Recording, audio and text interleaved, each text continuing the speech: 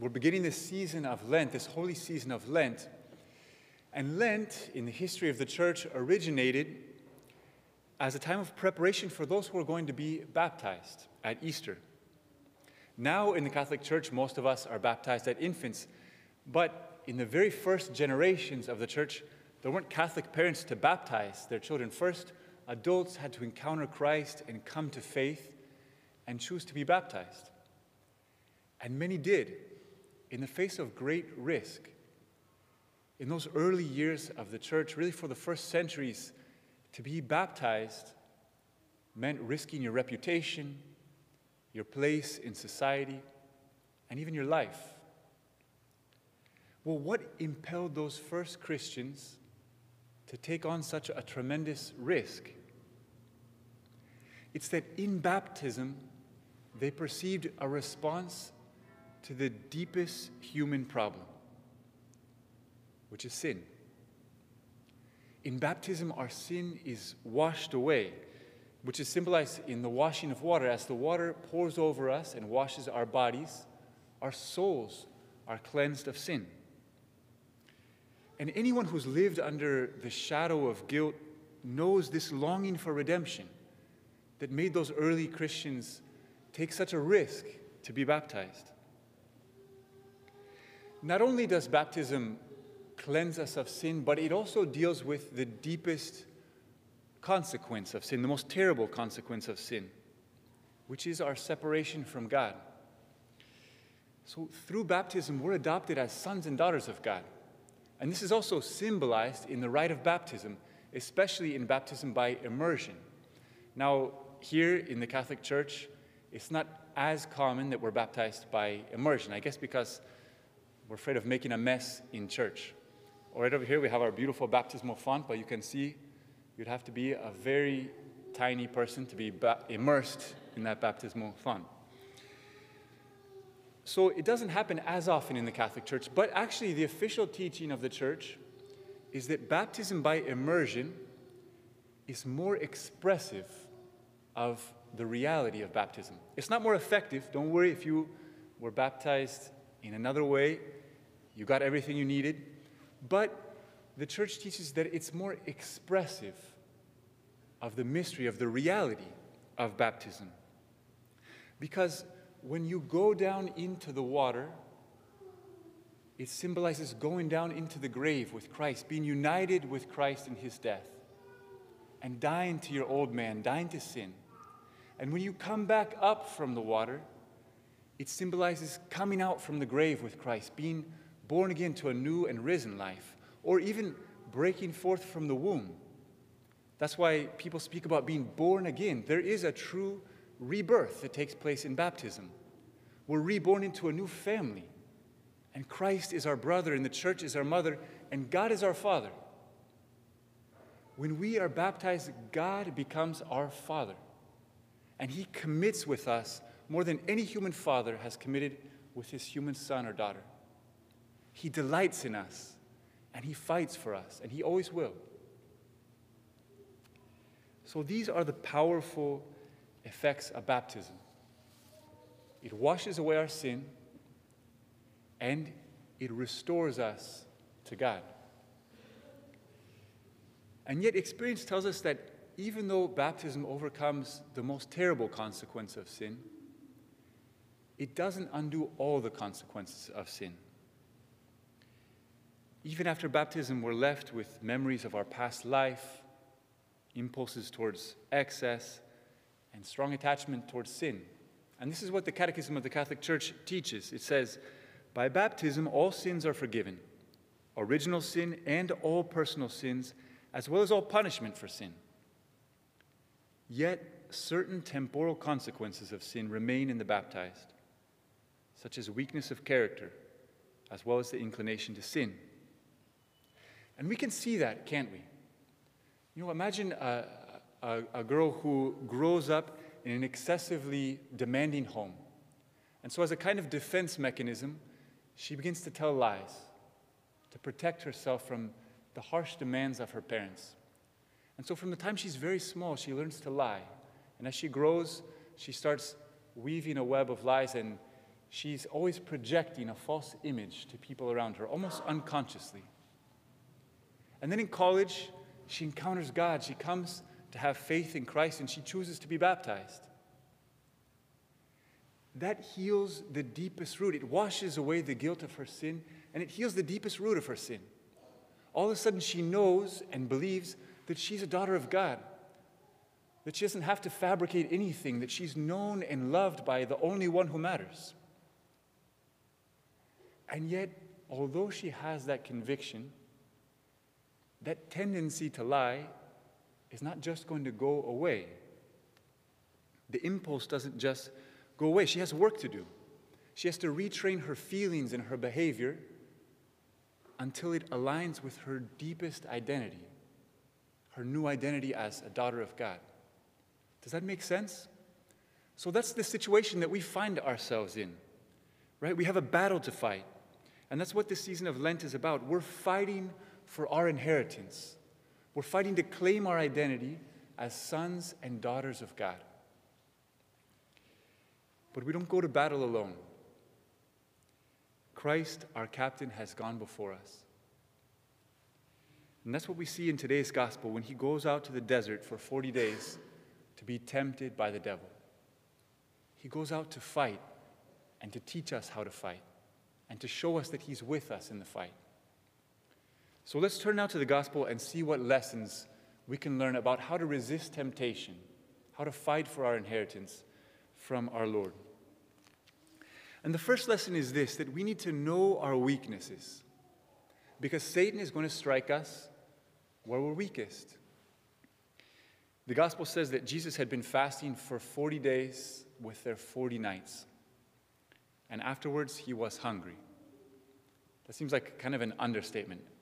Like, after one day, I'm sure he was hungry. But 40 days and 40 nights, I go 4 hours and my stomach starts grumbling. So after 40 days and 40 nights, and what's Satan's first temptation? Turn these stones into bread. It's like for 40 days he was watching, observing, patiently waiting until he discovered this point of weakness. And when Jesus was at his weakest moment, there he attacked. There he tempted him. Turn these stones into bread. I don't want you to think that I'm pulling out some medieval scare tactics here with tales about a devil with a pitchfork. You know, that's a childish image. But the clear, constant teaching of Scripture is that there is an enemy who's actively seeking to destroy our souls. And if that's the case, which it is, it's inconceivable that we are so careless in defending what's of greatest value to us. You know, if any of you have ever traveled to a foreign country, you know that you know where your passport is at all times. You buy a special pouch and you hide it under your clothes. Every time you get on the train, you check and make sure it's there. Every time you get out and you're in the hotel, you make sure it's there. You wake up in the morning, you make sure you have it. You never lose sight of your passport. You guard it with your life. Then how can we take so little care to defend our souls? What is there of more value than your soul? At our house, where all the missionaries live just up the street here, every time we plant new flowers, some bunnies come and eat our flowers. Well, after this happened the second time, we built a fence. And they got through the fence, no problem. So then we put this mesh dome over our flowers. And so far, they haven't got them. But if they come a third time, we're going to set a missionary out there with a BB gun to do night watch. So we realized we have an enemy. We're under attack. We need to defend ourselves.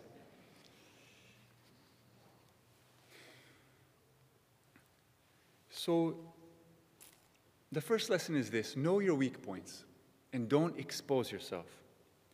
If you're struggling with vanity, take down the full-size mirror that you have in your room. I guess those are actually called vanity mirrors, aren't they? I mean, anything that's named after a sin, we should probably get rid of. It actually makes it really easy. Imagine if KFC started calling their chicken buckets gluttony buckets. You know, it'd be very clear, okay, I probably shouldn't order this one. So the point is this: know your weakness, be strategic, and defend your soul. The second lesson that we can learn from Christ's temptation in the desert is this: fight back with the Word of God. Every time Satan tempts Jesus, he replies with the Scriptures. When he tempts him to turn the stones into bread, Jesus says, "It is written, man does not live by bread alone, but by every word that comes forth from the mouth of God." And when he tempts him to throw himself from the parapet of the temple, Jesus replies, "Again, it is written, you shall not tempt the Lord your God," or put him to the test. And when Satan tempts him with all the kingdoms of the world, he cries out, "Get away, Satan. It is written, the Lord your God you shall worship, and him alone you shall serve." There's a power in the Word of God. And if Jesus, who of all people could have resisted Satan on his own authority, has recourse to it, how can we neglect it? So I want to encourage you to identify your 3 strongest temptations and memorize 3 verses of Scripture to fight back against them. So on your way out from Mass, you'll find that the ushers, they'll hand you a piece of paper, and it has a list of different temptations that we might encounter, and a verse of Scripture that you can memorize. So you can memorize 3 of those, or you can go through the Bible and leaf through and memorize some other Scriptures, but defend yourself. Know your weakness and have recourse to the great defense, the great weapon that we have in the Word of God. The third lesson that we can draw from Jesus' battle in the desert is to remember who we are. Remember who we are. Immediately before he goes into the desert, Jesus is baptized in the Jordan River. And it's a moment of great confirmation in his identity. You remember that as he comes out of the water, the heavens are open, the Holy Spirit descends upon him, and the voice of God the Father is heard. "This is my beloved Son, with whom I am well pleased." So Jesus goes into the desert knowing who he is. And that's precisely what Satan attacks. In every temptation, in the first he says, "If you are the Son of God, turn these stones into bread. If you are the Son of God, cast yourself from the parapet of the temple." And Satan does the same thing to us. When he tempts us, he attacks our identity. Baptism made us sons and daughters of God. But when he tempts us, he tries to call that into question. And it's effective, isn't it? You know, when we experience a strong temptation, we feel dirty. Even if we don't give in to it, it's hard to separate ourselves from it because it's so near to us, acting within our own body and our imagination. And Satan loves that. Even more than getting you to sin, he wants you to forget who you are. He wants you to believe that you're garbage. But you aren't. Because temptation is not yet sin. And as long as you keep fighting, God is not displeased with you. Not only is he not displeased with you, but he's proud of you. Because you're right where you need to be. You're in the fight. The gospel says that the Holy Spirit drove Jesus into the desert to be tempted. Well, do you think that Jesus was any less pleasing to the Father when he was in the heat of temptation than in that moment when he came up from the waters and he heard the Father's voice? Of course not. And do you think that when you're in the heat of temptation, God the Father is any less proud of you than in the moment of sweetest consolation? On the contrary, he's proud of you for fighting. And when you fall, because we do fall, he's right there to lift you up and restore you with his mercy. So never forget who you are and never give in to discouragement. That's the third lesson. You know, in our own community, we have some people who are preparing to receive baptism this Easter or other sacraments of initiation, and they're preparing for battle. So let's go to battle with them. Christ, our captain, is already in the desert. He's already won the victory. And in him, we can also win the victory.